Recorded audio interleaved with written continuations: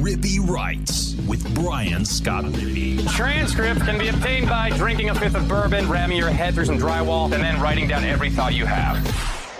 What's up? I'm Brian Scott Rippey. Thanks for tuning in to another edition of the Rippy Writes podcast. Today, we have William Liston, the founder of the Grove Collective. I wrote a story on the Grove Collective's founding back in December. I talked to William in the hours after Ole Miss's Peach Bowl win over Penn State. So a little dated, but I still think the interview holds up. So he talked about why he wanted to get into it, a lot of the elements of what was in the story, if you read it, how to form a collective, the decisions that led to its long-term success, and a whole lot more. Really, really one of the smartest individuals I've ever talked to. I really appreciate his time over the last couple of months as we put together the written part of it. And of course, his time on the podcast as we were hanging out after the the Peach Bowl for a bit. So think you'll enjoy the conversation. Before we get to that, though, I want to take a quick break to remind you.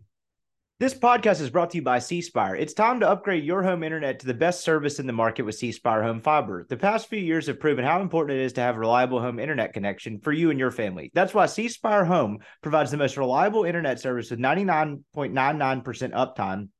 C Spire also prides themselves in having the best customer service in the home internet market.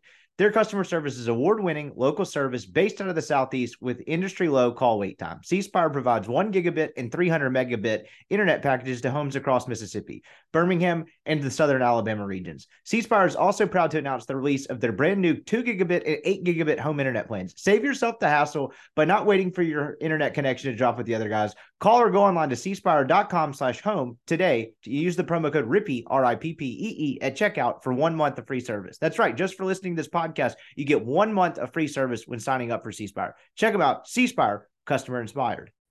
This podcast is also brought to you by Skybox Sports Picks. Look, I tried to tell you guys, if you didn't sign up for Skybox at the beginning of the college basketball season when they put out their model, that is on you, because the last 2 weeks, Skybox clients are up 50 plus units total. They're up 22.4 units in the last week in college basketball. They rake it in every year. If you like college basketball and making money, which I don't know why you wouldn't like both of those things, you need to sign up for skyboxsportspicks.com. Go online, skyboxsportspicks.com. Sign up for a picks package that'll fit your price range. You can try it for a day, a week, a month. Hell, at this rate, if you're not signing up for the year-long all-access pass, I don't know what to tell you. You're just neglecting yourselves profit. Check them out today. You got NFL playoffs coming up. You got the end of the regular season. You've got college hoops that they absolutely mop up in every single year, just getting into full swing. It is a tremendous time to try Skybox Sports Picks. Don't be the guy paying the man every Monday trying to figure out where the money's coming from. Have him pay you and get a little extra Christmas money in your pocket. Check them out today. They're absolutely crushing it. Again, 22.4 units just last week. How does that sound to you? Sounds pretty awesome to me. Check them out, skyboxsportspicks.com. Use the promo code RIPPEE, RIPPEE, and that'll get you 20% off. Check them out, skyboxsportspicks.com. This podcast is also brought to you by LB's University Avenue there in Oxford. If you're a Rippy Writes subscriber, that's rippywrites.substack.com. Get a free newsletter from me, plus discounted meats right now. If you're a Rippy Writes subscriber, just go in and show Greg proof of subscription. You get 3 6-ounce bacon wrap fillets for $20. If it's a $40 valuation, you're getting there for $20. Just show him proof of subscription. He'll get you all set up. Then go find your own favorites. It's the best butcher shop in the world. All kinds of delicious cuts and meats. Go to LB's this holiday season. It will make everything in your house better. People will be like, where the hell did you get this awesome stuff? Like LB's University Avenue in Oxford. It is a crown jewel of the South, a crown jewel of Oxford. Check them out today. LB's University Avenue. All right, here's William Liston. All right, we now welcome on William Liston to the Rippy Writes podcast. You're not a podcast guy. I'm surprised you agreed to do this. You're the man of the hour, though. I really appreciate doing the story, and I hope it brought a lot of awareness to like what you guys did and what you accomplished in the moment. For someone like you, what's the Peach Bowl like post people understanding what the Grove Collective is and was? First of all, shut up with all the compliments, okay? I have to play your ego a little bit. You know, I'm going to go home and my wife has tremendously big head. I'm getting a lot of trouble tonight. Your question again was what? What is it like now, people that know kind of how this happened and what you did? Like, I feel like people now have a better understanding. I mean, I'm not tooting my own horn, but people now have a better understanding of what you did and when you did it. Well, I mean, it's satisfaction. I mean, watching, like Ole Miss prevail in this Peach Bowl game against Penn State, which everyone had predicted would beat us, and they didn't. And I got to say, I was among them. I thought it was a bad. I beat that ass. Yeah, and we played a complete game. I always thought we played really well because I got to know the players on the team. Of course, they're Grove Collective, a lot of character guys, you know, and I thought we put up a really good fight. And turns out we gave them more than they can handle. So it was very satisfying to watch. After Ole Miss beat LSU, I had written a column for this newsletter that I'd kind of been doing part-time, the Rippy Writes newsletter. You can subscribe for half off the original cost of $0.00. You had texted me one night after that and said, how about NIL leveling the playing field? And that was a very poignant moment for me. And I know we talked about doing the story that we did, and I don't want that to be the main focus of what we're talking about. But that night, I looked at my fiance and I was like, he's right. Like, this is a different ball game now. This is. And because of what you guys did, this is a different ball game. And I'm just curious, throughout what you guys did, when did you kind of realize, like, hey, we've like shifted the playing field here? Like, what you knew about college football and all this other bullshit with Alabama and all that, this is like pre-NIL is not the same thing as post-NFL, if that makes any sense. Did you realize that at all? I saw this thing started as an idea and it wasn't fully cooked. It just sort of evolved as we went along. But I believe in that first Grove Collective year when we, Jackson Dart had come in, Zach Evans had come in, Troy Brown had come in, Jared Ivey had come in, and I watched us play Alabama at home. And that game was so close, it could have gone either way. And that's the moment it hit me how NIL done right really had the power to level the playing field. I felt really good after that game that we now have proof of concept and on the field result. Which is funny because, like you mentioned, like I have a pretty good proof of concept. Like I have a good idea of leveling the playing field. Like rewind 18 months, Jaron Ely calls you on an August night in 2021. You're like, what the fuck are you talking about? You can't get paid. Can we say those words? Yes, we're allowed to say this. We made it an explicit podcast. Like, okay. You're not allowed to get paid. I thought that was a very telling moment. And like when your journey in doing this was like, Jaron, you can't get paid. He goes, yes, sir, I can. And I know. And you said, what is this? What are you talking about? Nope. And then again, as we put in the story, like I was in search of a holy girl. What was it actually like when you kind of got your head wrapped around NIL and you're like, no one knows what this is or how this works? So if we can be really frank about it, sure, on here. So after Jaron called me, I started doing what lawyers do, which was research, right? So I first looked up the Mississippi NIL statute, which was brand new.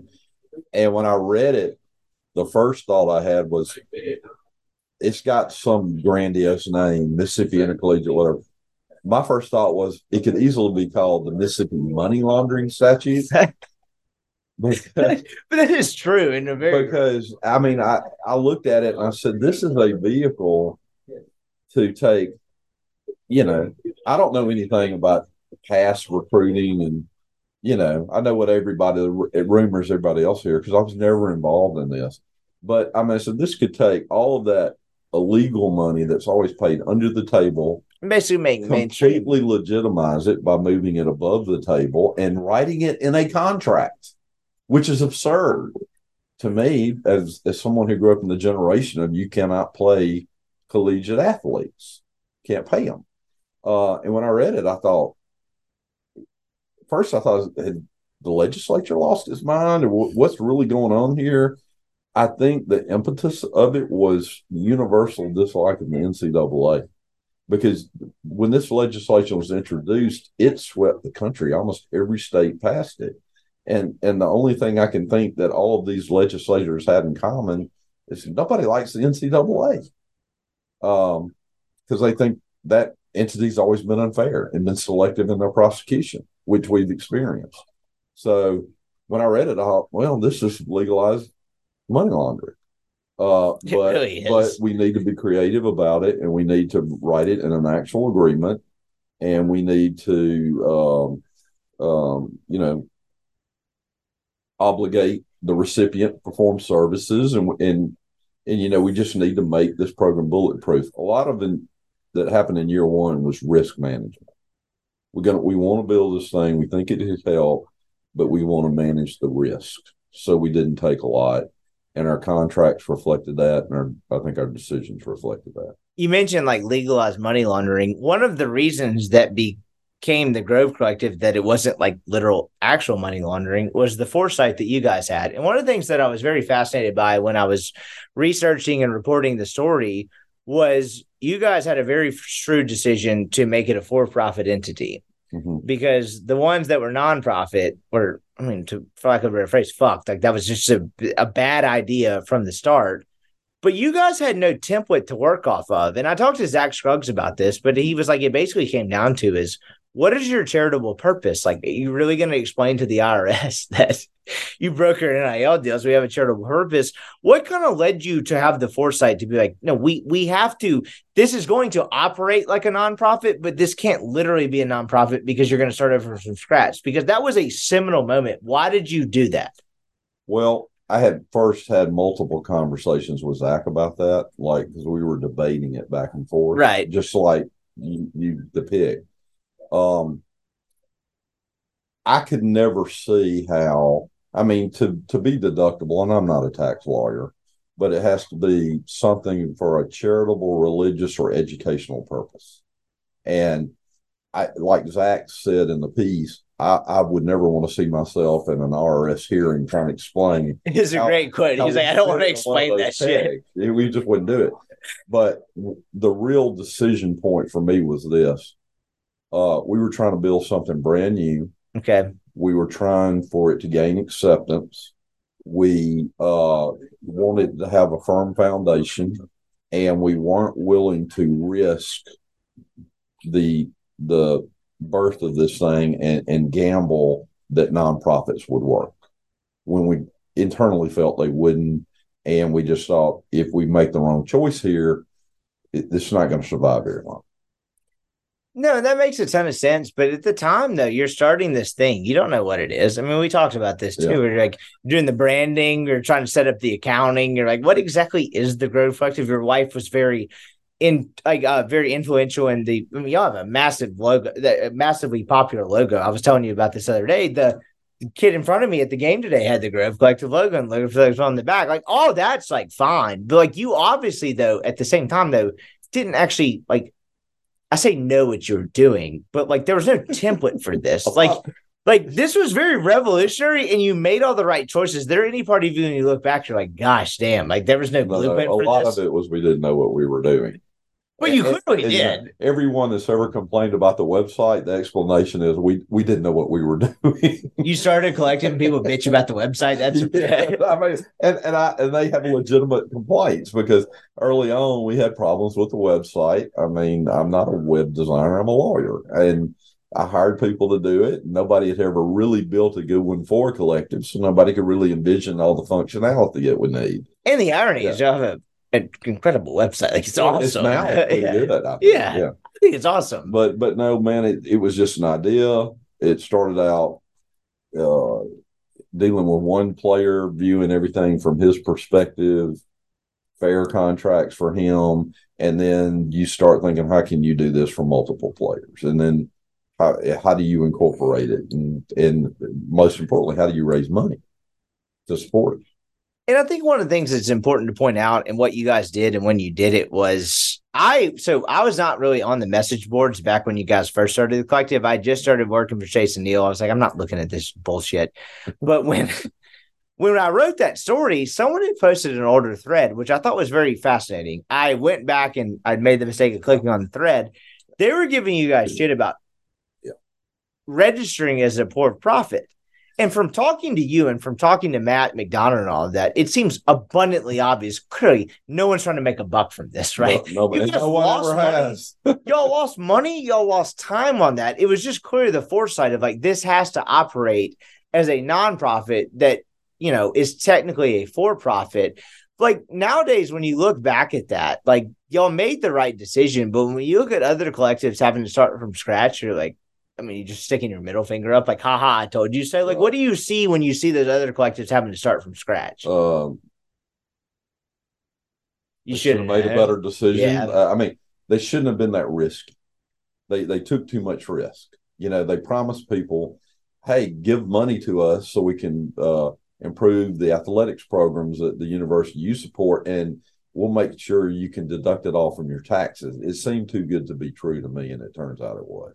The night before we published that story, you made the most poignant point I think I've ever heard on all of that, where I was asking you, I was like, I need to add a section about why the nonprofit versus for-profit thing. And you said, can you imagine sending you'd have to an email to all of your donors that, hey, this is actually not tax deductible. You're going to have to fill out an amended tax return. Yeah. You think those people would have kept giving to y'all? Do you think the Grove Collective would be what it would be today? No. And I wouldn't blame people if they decided they're never going to give any more again, because, I mean, essentially you're writing letters saying that deduction I promised you would be deductible. You took it. It's illegal.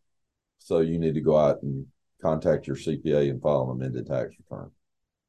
I mean, it'd been an uproar. They looked at me like clowns. I know. And look, we took a lot of slings and arrows in the beginning about profit versus nonprofit.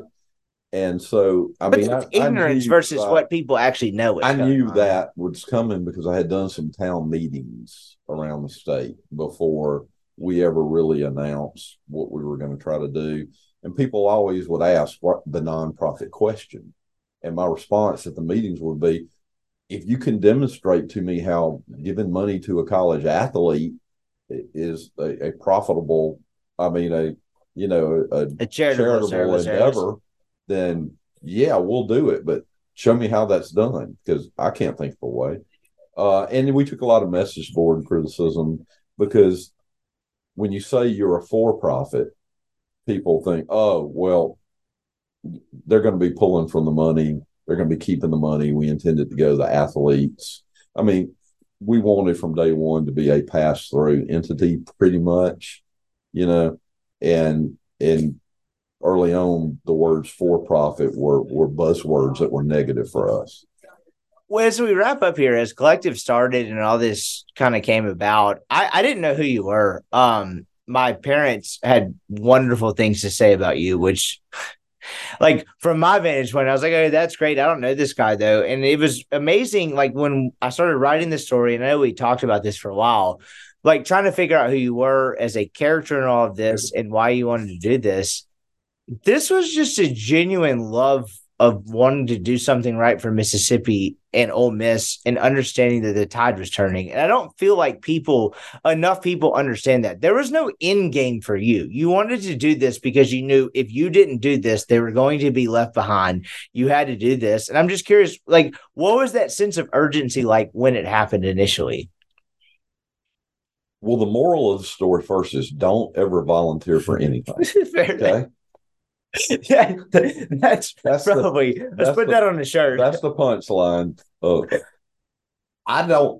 I just happen to be in this place at this point in time where I was representing Jerian.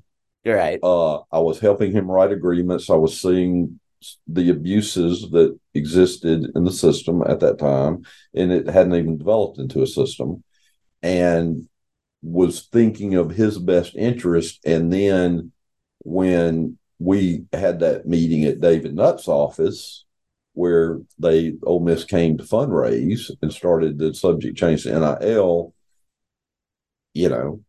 they asked if I could put together a larger program, and like a dummy, I said yes. And then once you say yes, you sort of have to follow through on it. I just didn't know how extensive it would get and how time consuming it would get. And but I wanted to stay in it for a length of time where it could stand on its own, and it's doing well, it's flourishing because of the support of fans and the alumni. And it wasn't really a thought out, this is where it's going to end up. It was, okay, I've agreed to do it, so I have to do the next thing. What is the next thing? And then that leads you to the next thing after that. And you look up, and in year one, you got a small program, but you got a very functioning program. January 2022, when your house looks like a fucking Amazon warehouse package and you're sending stuff out and you're getting the website done and all of that stuff, did you ever think at the end of this it would be as significant as it was? I hoped it would be. And I thought it had the potential to be. But it has grown beyond my wildest expectations. We'll get back to William in just one second, but before we do, I want to take one quick break to remind you. This podcast is brought to you by Factor. Get started on your resolutions with Factor so you're ready for the new year. Factor's ready-to-eat meal delivery takes the stress out of meal planning and sets you up for success in the new year. Skip the grocery stores, prep work, and cooking fatigue. Instead, get chef-crafted, dietitian-approved meals delivered right to your door. With over 35 meals to choose from per week, including options like keto, calorie smart, vegan, plus veggie, and more, plus, over 55 weekly add-ons, you'll have a ton of nutritious and flavorful options to kickstart your resolution. Skip the overpriced takeout trap. Factor is cheaper and way more delicious than takeout. Get chef-crafted restaurant-quality meals delivered right to your door. They're ready to heat and eat in just 2 minutes, which means more time for you. Factor has everything you need for a week of flavorful, nutritious eats. In addition to ready-to-eat meals, they have cold pressed juices, smoothies, energy bites, extra protein, veggie sides, and more to keep you energized during frantic times. Head to factormeals.com/MPW50 and use MPW50 to get 50% off. That's MPW50, factormeals.com. This podcast is now brought to you by MC Speech Therapy. Has your child been diagnosed with autism spectrum disorder or another developmental disorder? MC Speech Therapy offers private speech therapy from the comfort of your own home. Other centers may leave you, as the parent, sitting in the waiting room. MC Speech Therapy enables parents to make every moment with their child therapeutic. Using a relationship-based framework, MC Speech Therapy can help your child engage, relate, and communicate. Mary Claire Boudreau's doctorate-level expertise and passion in helping children with communication difficulties offers articulation and language therapy, parent training, is licensed to do virtual therapy across the state of Mississippi. With MC Speech Therapy, you and your family will gain a better understanding of your child while cultivating stronger relationships. For service today, call 903-824-8575 or email her at maryclaire@mcspeechtherapy.net. That is MARYCLAIRE @mcspeechtherapy.net. All right, back to William. Last thing I have for you. I talked to my dad. I remember when I was first starting to approach this story, my dad was like, William Liston is one of the most curious, thoughtful people I've ever met in my life. And I remember thinking about that throughout the story when I interviewed you and all that. Your curiosity kind of piqued this, though, right? Like, it was just like, what is this? This is predatory. Like, I mean, I think one of the things I could have portrayed better in the story was the fact that Jerrion had that predatory contract. Like, dude, don't sign this. But the fact that you were just kind of curious about this, you basically had a boilerplate contract for a frontier that didn't exist. Like, do you think your curiosity kind of propelled this to what it was today, if that makes any sense? It did. I mean, but it did. But we do that a lot as lawyers. I mean, we find something interesting and we seize on it and study it to no end. And then, after you're refreshing my recollection a little bit, I remember about halfway through Jerrion's final season when we were doing deals for him, I was calling him saying, look, you need to talk to your teammates in the locker room and start telling them don't sign contracts that are exclusive so that you can't go out and get another deal. That would not be in their good interest. Best interest. Right. And so Jerrion was sort of starting to preach the gospel in the locker room about contract language because, I mean, Jerrion's a really intelligent young man. And when I sat down with him and explained to him, like, what is an indemnification agreement? What does that mean for you? What is a venue selection agreement? What are all these things?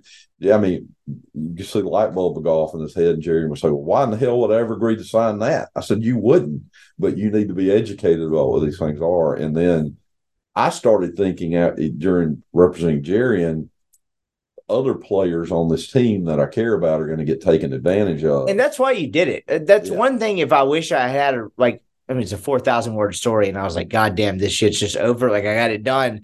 The reason you did that, though, was not to start the Grove Collective. It was to protect kids from that.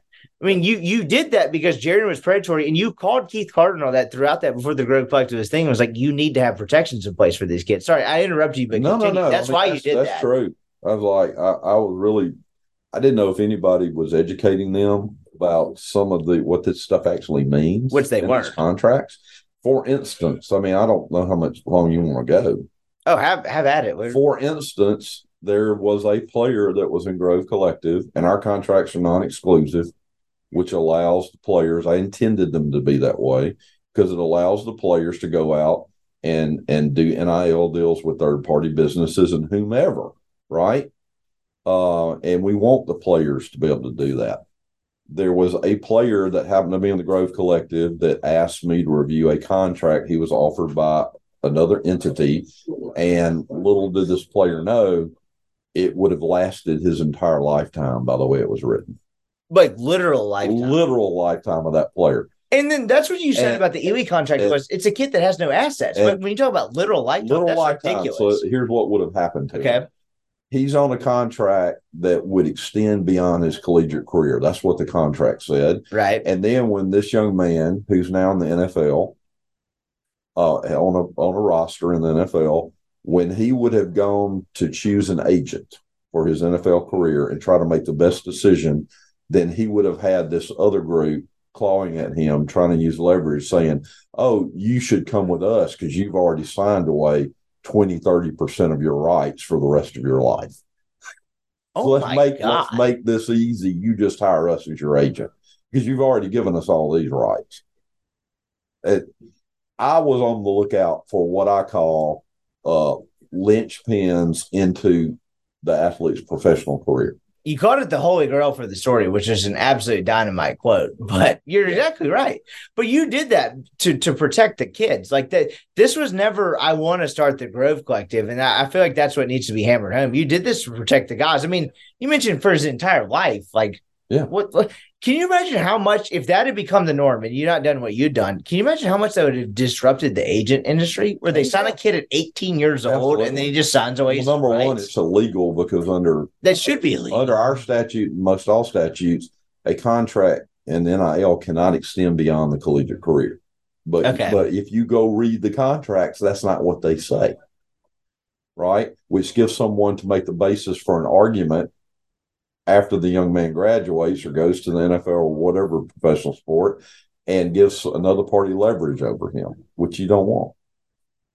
So I keep thinking of questions, but I promise one of the last things I have for you is you talked about, I wanted to find a template agreement. You mentioned calling the SEC, calling Ole Miss, calling other schools, and you had a great quote in there. Like they didn't understand they didn't answer me because they didn't understand what I was talking about. When you're Hey, let me add this to your question. Yeah, absolutely. I probably didn't say this, but at the town meetings, I actually called Alabama too, University of Alabama. I did want to include that in the story, but if you're cool with that. At the town meetings, I would say, I even called Alabama because those people cheat on a professional level. And I figured certainly they would have a contract. You know what? We're having to come to Jesus here because I quoted that in our transcription, but I put that in black and italics, which black and italics means cannot use this in the story. Well, we used it on the podcast. So, we have it on the podcast now, but I knew better than to use that in the story.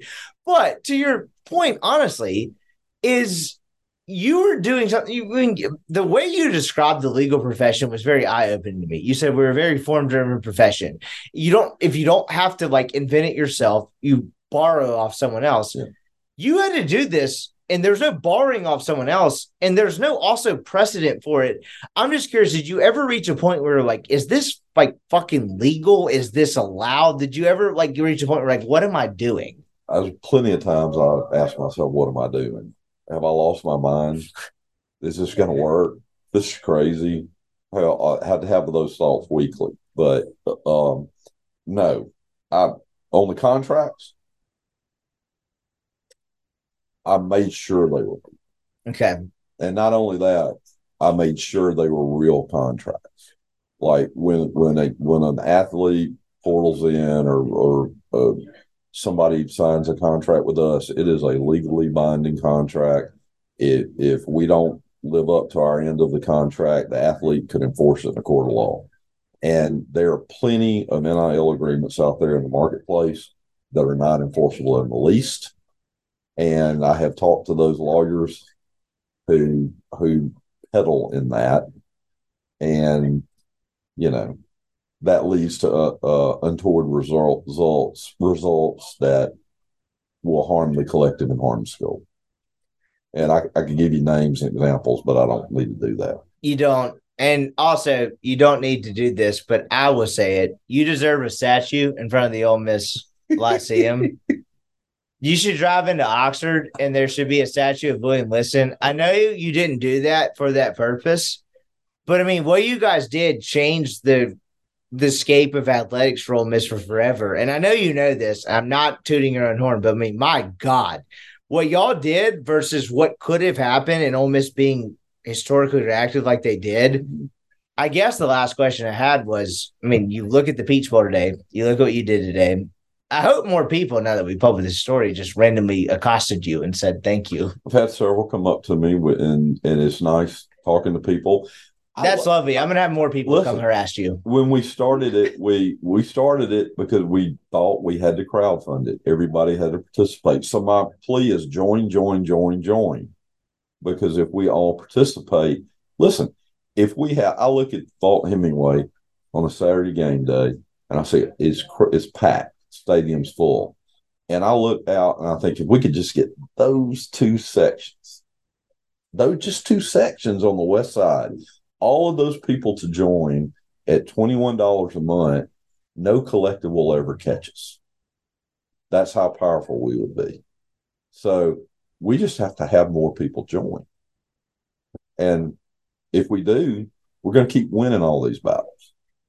But, I mean, the machine's built, the machine works. All we have to do is fund it. But you built the machine. Unintentionally, yes. Yes, you did. But listen, here's a couple things I want to say. So you have to give me a moment. Absolutely, have your moment. Number one, if I get a statue, which I'm not asking for, get one from my college days because I have a full head of hair back then. Okay. I want hair on the statue. We made that happen. Okay. Number two. I'm not on the statue committee, by the way. I don't have a fucking say in anything on how the statue gets but I'll put it in a good word. I'm not holding my breath. Anybody's going to write me a letter and say what you want the statue to look like. The other thing is, let me say this. Let me give credit where credit's due. Okay.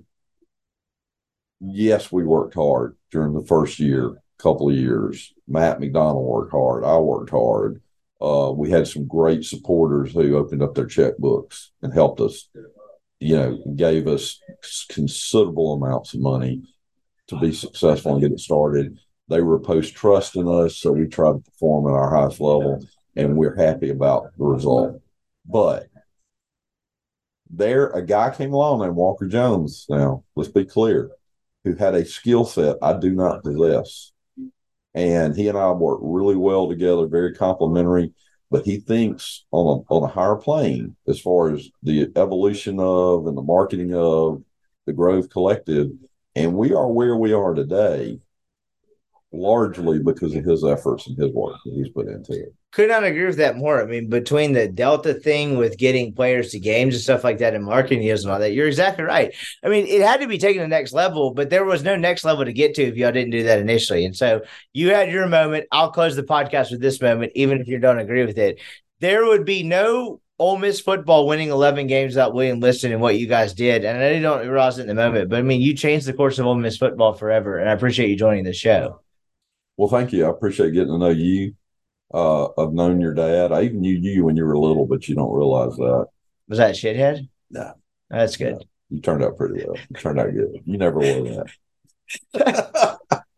Here's William Liston. I appreciate the time. This was awesome.